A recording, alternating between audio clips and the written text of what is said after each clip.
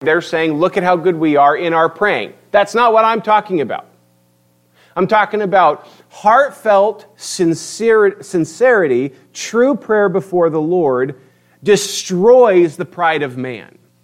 If you get up off your knees with more arrogance, get back on your knees.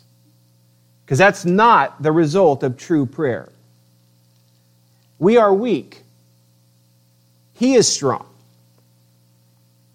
We believe a lie when we tell ourselves that it's us doing something in our own strength. That is a lie. And it robs him of the glory due his name. Nobody likes to admit that. I'm the first one to admit that I don't like to admit that.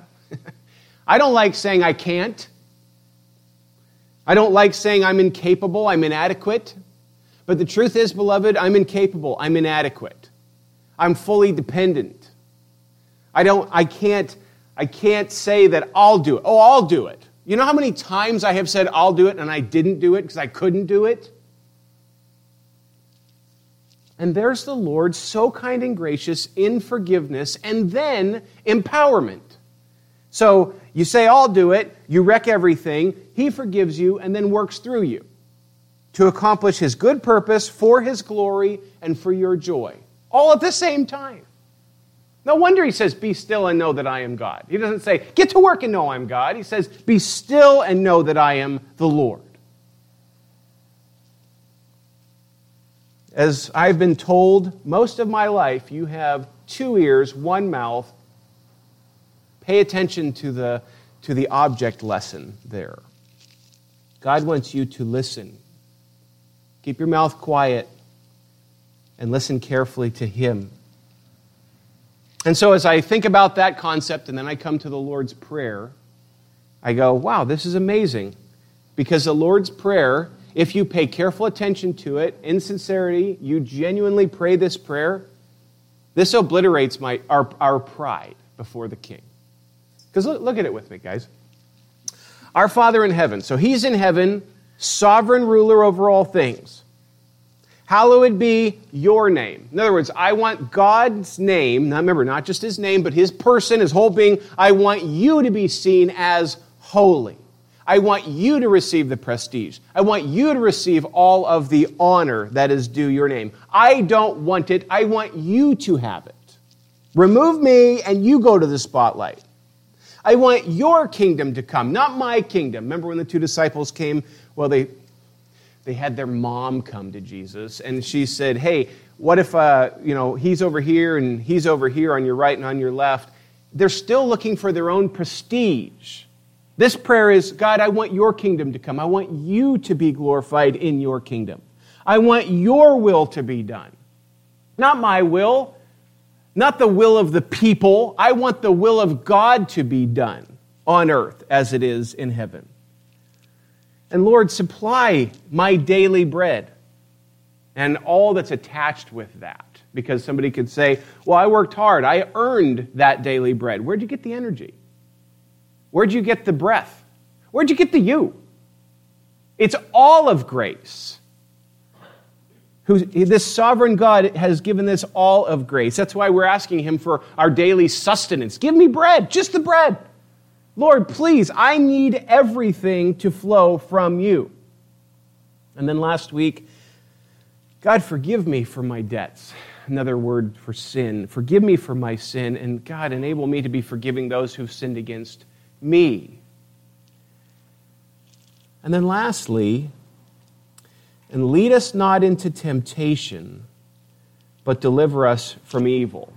Now, the main thrust of what I want you to see in this prayer, beloved, this morning in particular, is do you see the dependency in this prayer? That's what I don't want this series to come by you without you recognizing this. This is one of the most impacting pieces of the study for me, is the dependency upon the Lord seen in prayer. That's why it obliterates our pride, because when we come to God in prayer, we're not coming to God to inform him about our greatness. We're coming to him to lay before him and say, I can't. You can. I want you to be glorified. I want you to be honored. You are the Father who is in heaven. I want your name to be hallowed. And I am desperate for your provision for me. Do you see this? How do I put this? When somebody gets saved, like, they're a brand new believer, and they truly come to Christ, it's always interesting. Now, this happens throughout the Christian life, so don't miss me on that. But it's always interesting to see just where the Lord may shine his flashlight first in that person's life. And then over the years, he just keeps shining a flashlight, different little corners of our lives, revealing to us, here's where I'm working. Now here's where I'm working. Now here's where I'm working. And as he's doing that in our lives, as we've come to him, it's like a brand new pair of glasses, and you put on the glasses, but then he gives you another prescription, and another prescription, and another prescription. Because if God gave you a perfect prescription to see who you are and who he is the day of your conversion, you will faint. But in his grace, he goes, hey, check this out. And you put it on, you go, wow, I'm really bad. And then the next year, hey, I got another prescription. Wow, I'm really bad. And keeps going. But at the same time, your prescription, you're saying, wow, he's good. Next year, oh man, I had no idea how good he was. Next year, I'm speechless at the grace of the living God in my life. And in the midst of that, I believe the further we grow in our faith in Christ, the more we recognize our dependency upon him, and in that, the more we grow in our love in the fact of our dependency upon him. Because we were believing a lie before. See, all that's happening, beloved, is now we're in line with truth. Before we just lied to ourselves that we were strong. You're not. I'm not. Before we lied to ourselves that we were adequate. I'm not. You're not. Before we told ourselves that we were the measure of all things. No, you're not at all. Neither am I. And the more we grow in grace and the knowledge of who God is, who Christ is, all under the scope of the gospel, the more we are in awe at his greatness, which is what we were designed to be, is a people who live in awe at the greatness of another, not of ourselves. So why would it surprise us that when Jesus actually sits down with his disciples and they say, Lord, teach us how to pray, and he teaches them prayer, as he's teaching that, he's also teaching this further lesson of, you guys are totally dependent upon the sovereign King. You show me somebody who has humility, and I believe a prayer life, a powerful prayer life will be attached, and vice versa. Because what that reveals, beloved, is that we really don't trust us. We trust another. Prayer is not just there for us to say before dinner and to say in church. Prayer is a consistent, at times by God's grace, an unbroken communication with Almighty God. So this last tenet, this last pillar of this prayer, the disciples' prayer, not the Lord's Prayer, this last tenet that he gives here is, lead us not into temptation and deliver us from evil, or another translation is from the evil one. So lead us not into temptation. That might read to you a little strange right off the bat, because you go, well, hold on a sec. Why on earth would he pray that God should not lead him into temptation? God never tempts anyone with the intent to force them to sin. Let me just show you that real clear from the Bible. James chapter 1. And we're going to be flipping through a bunch of verses for a few minutes, so you can listen or you can jump in with me. James chapter 1, verse 13. And it says, let no one say when he's tempted, I'm being tempted by God. For God cannot be tempted with evil, and he himself tempts no one. Okay, now, 1 Corinthians chapter 10, verse 13. I would imagine a bunch of you have this to memory.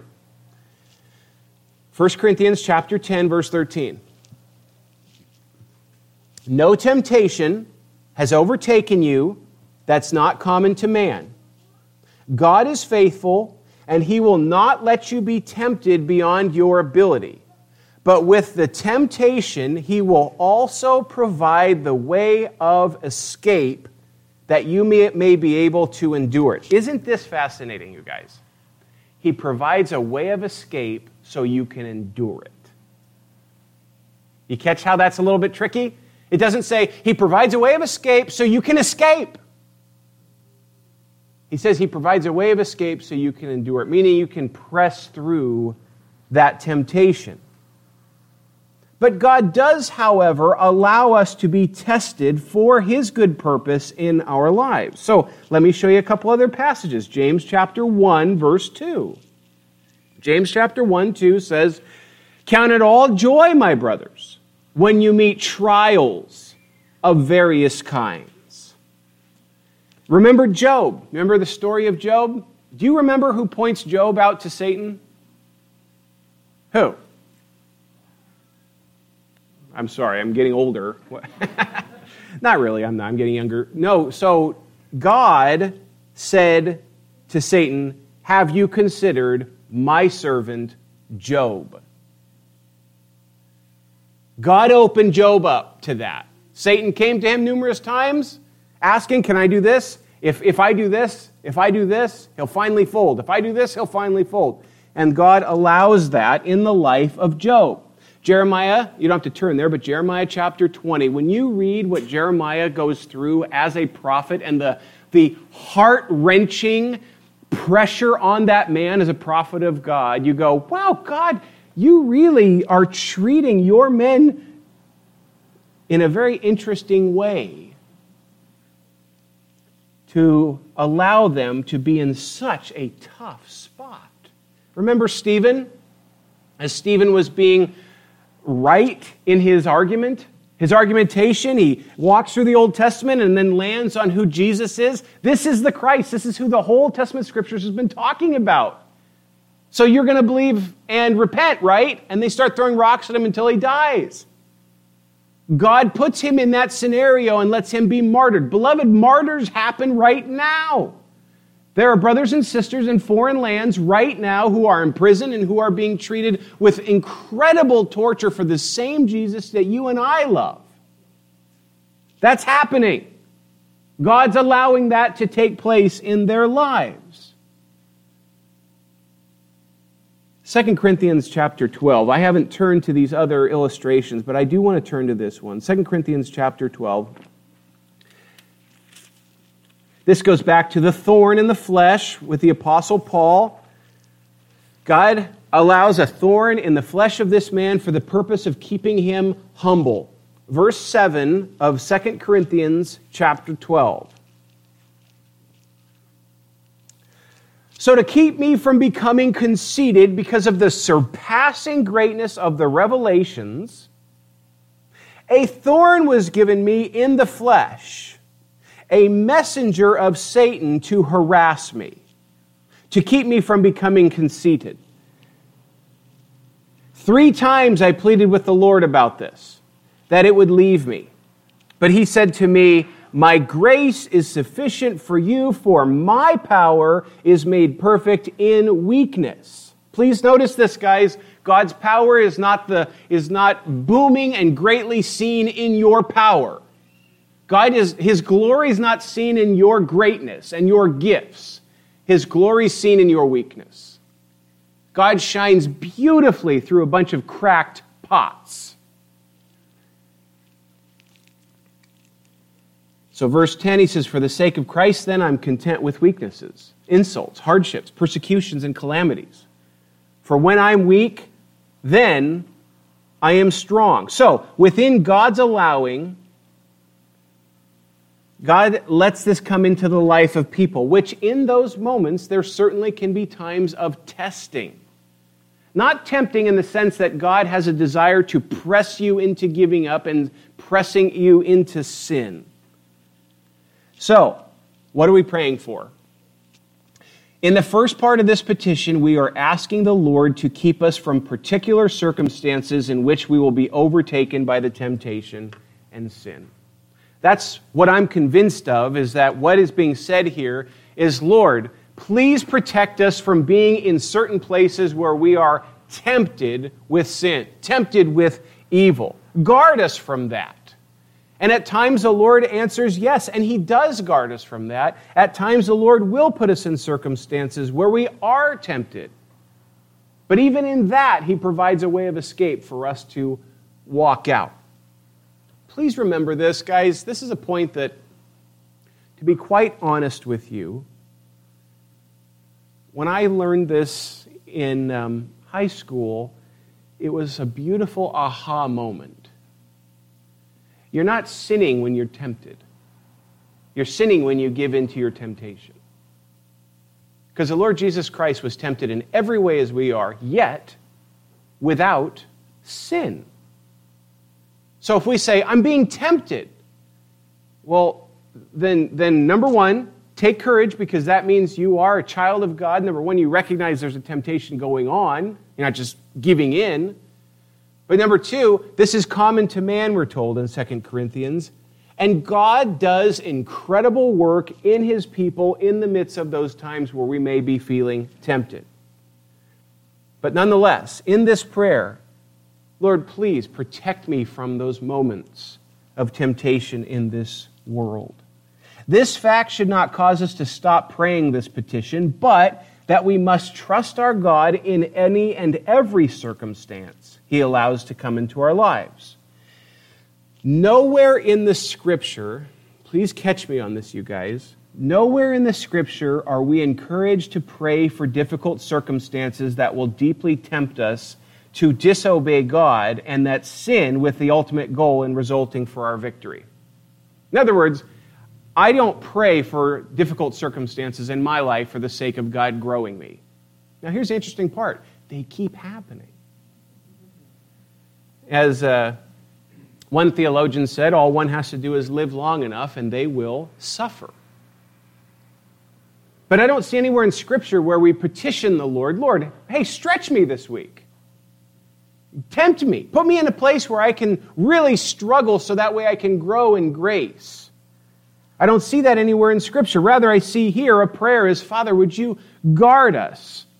Do not lead us into temptation. Do not allow that to come into our life. But even if we do end up in that spot, even if it's by our own doing we end up in that spot, Lord, guard us. Protect us. Remind us of the truth of your word. It's vitally important that we recognize this. The tricky part is that there are occasions where the Lord answers this request with no. And He does put us in the fire for the sake of refinement. And in that temptation, God reveals Himself as well. But this is still the consistent prayer of the believer. Lord, please, I am an inadequate, weak individual with struggles coming out of my ears, and I need your grace daily. And what's interesting, and you've probably experienced this in your own prayer life, I would think, it's almost like once you give up, you're strengthened. You catch that? Once you give up, you're strengthened. As long as you hold the line in your flesh, in your strength, I've got this, you're super weak. As soon as you say, I'm fully inadequate and I need your grace, the Lord gives fresh courage, fresh strength. You remember the story where Martin Luther was brought before the panel and they said, Brother Martin, will you recant of what you've written? And in Hollywood, you have Martin Luther stand up and say, unless I'm convinced by Scripture or by evident or plain reason, I cannot recant. My conscience is held captive by the Word of God. I can do no other. Here I stand. God help me. And that's all they give you. What they don't give you is that in true history, Luther's first response was, can I have 24 hours to think about this? And guess what he did in his thinking about it? He sought the Lord. In his weakness, he laid himself before the Lord, and some of those prayers are written of what he said in that moment. In that moment, Luther poured his heart out and saying, I'm not the man for this. This is so hard. Why are you doing this? So on and so forth. He gave up his strength before the king, and then guess what happened? The next morning, boom, fresh courage. Why? Because it wasn't his courage anymore.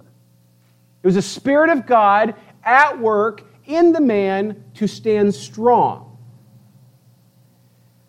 And so it's not a matter of us bolstering ourselves up and pull yourself up by your bootstraps. No, get on your knees. Because your power source, your source of your strength, is not you. It's Him. Which is why this prayer, this model prayer, is so consistent in stating our great dependency upon Him. And once we recognize that, lay our lives in front of Him, beloved, it is incredible how God empowers His people once they finally laid their lives down and given Him the full reign mentally. Now look at the second half of this prayer. Lead us not into temptation, but deliver us from evil. Or another translation is from the evil one, Satan himself. And as one commentator said, you can bounce that around all day long, but to some level, the end result of this equation will be the same. Father, guard me from evil in my own heart, but evil from powers in this world, Satan, demonic powers, their temptations coming into my life. Within the second half of this petition is the believer's request for God to protect us from evil, or the evil one. The farthest back we can go in Scripture to find the beginning of evil is found in the fall of Satan. Because remember, we say, why did Adam fall? Adam was tempted. Well, who was he tempted by? Satan. So was there sin before Adam and Eve fell? Yes, in Satan. Was there sin before Satan? Not that I see anywhere in Scripture.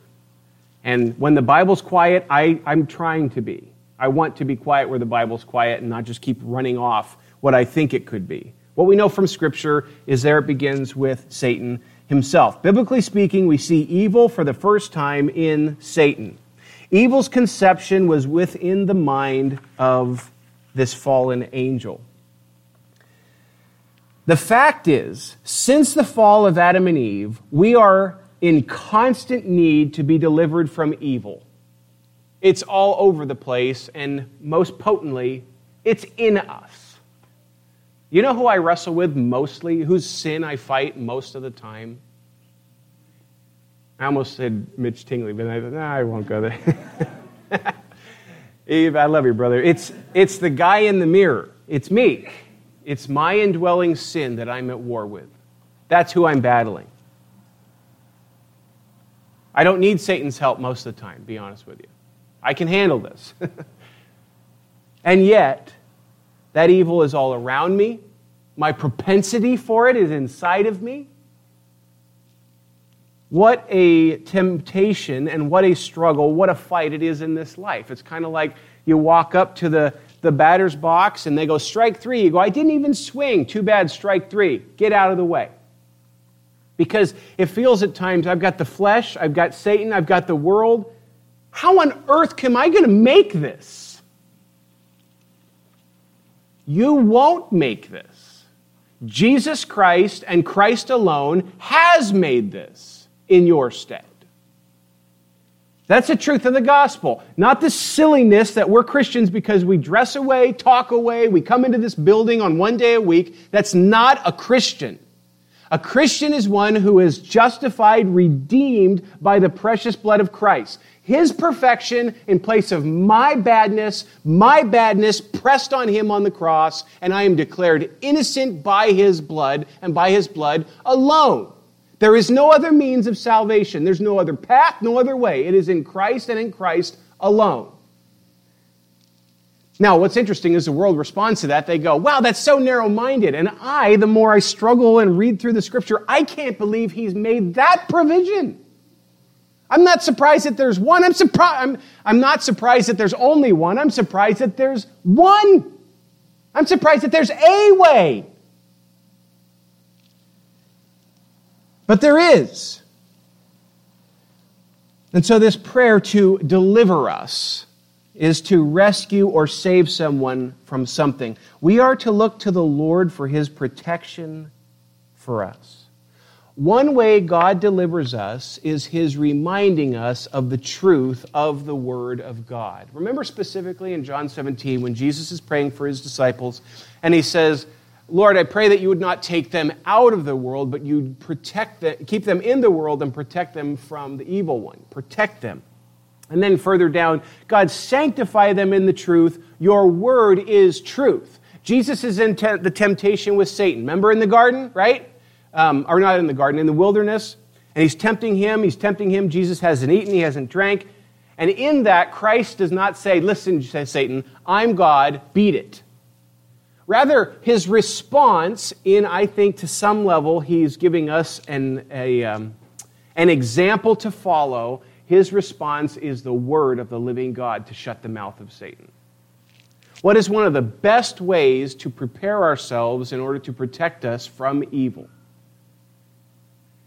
Memorization of the truth of the Word of God.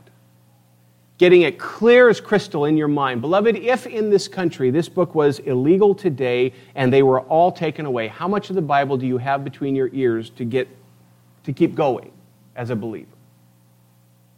If the leather and the paper is taken away, do you still have the Word of God tight in your heart? It's one of the very best ways to combat this evil. We battle with the truth. The only offensive weapon we have is the sword of the Spirit, the Word of the living God. We must recognize our total dependency on the Lord for our daily rescue from temptation and sin. And a brief word, because you might have a King James Bible on your lap this morning, maybe, because there's a little piece there that's not in mine and probably not in the majority of your translations either, that says, for yours is the kingdom and the power and the glory forever, amen. Now, quick question, is that true? It is. It is. The kingdom is God's, the power is God's, the glory is God's, and it's all his forever, amen. The reason it's not in most of your translation is because in the oldest and what most scholars refer to as, quote-unquote, the best manuscripts, they argue that this was not in the original manuscripts, but added at the end of this prayer later on. Now, there's folks who want to fight about that and lose friendships over that.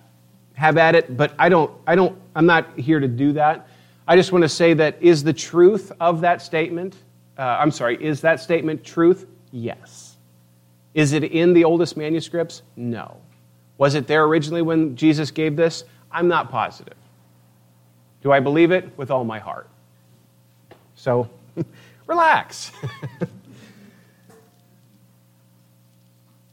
So let me kind of wrap this up a little bit, you guys. And I don't just mean this particular tenet of this prayer. I want to draw to a close this series, because it's been heavy on my heart. And as well, if you've been here for the majority of the series or following it, you know that this came out of the blue. And it did come out of the blue, but it came out of the blue, I think, direction from the Spirit of God, and placed very heavy on my heart and the elders along with me. This concludes our study through this model prayer given to us from our Lord. My desire in prayer through this study has been that we would all grow deeper in our understanding of this prayer, which in turn would deepen our own personal prayer lives. See, my desire was not necessarily that this would deepen our prayer lives as a church corporately. It'd be awesome if we do that more. But guys, really, okay, let's do the best we can to just be completely forthright here. What matters is what you're doing when nobody's watching. That's what matters. Because if you're deep in prayer when nobody's watching, you'll find yourself deep in prayer collectively. That's just how it works. The beating of my heart was not, I want us to be better prayers when others are watching. That's not what was driving this. Guys, as my brother Dennis said in the call to worship, there's so many things happening right now. And there's so much pain and division and trials And I'm convinced that we're not on our way for it to be over soon. I don't use the phrase anymore, get back to normal. I don't anticipate it.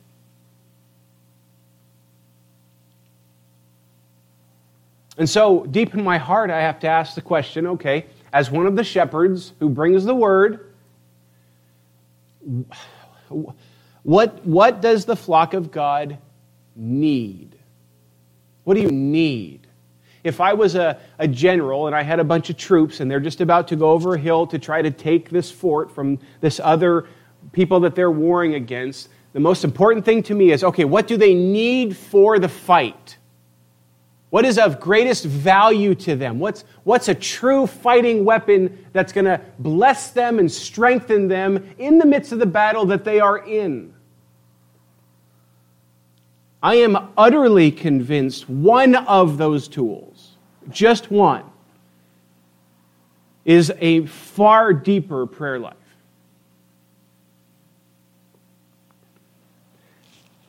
Because if the Lord sees fit that He allows parts of this book to be hate speech, and there's fines, and there's imprisonments. And let me just remind you of this, guys, please. If we start experiencing what our brothers and sisters in foreign lands have experienced forever, and we actually start to taste what Jesus promised we'd taste, much of that which takes up our time will be of no value. And perhaps a lot that doesn't take up much time in our life will be of greatest necessity. So the beating of our hearts, of our elders' hearts, is we want so badly for our prayer lives when nobody's watching to be truly deepened. And we love you, and we want that in you as well. I texted a dear brother of mine this week, and I told him, it's interesting, preaching is feeling more life and death than it ever has. And I just I anticipate, I'm not prophesying, but I anticipate us to put much higher values on some of these truths than perhaps we have in the past in this country. And I'm curious to see what Jesus might do with His church in the rest of my lifetime. Christ sure gave us a gift in unloading this prayer before us. This is a model prayer that should, yes, be here for us corporately. But, beloved, I just want to close by asking you, have you, are you, would you just consider what's going on when nobody's watching in your life between you and God right now? And are you prepared to suffer for Him?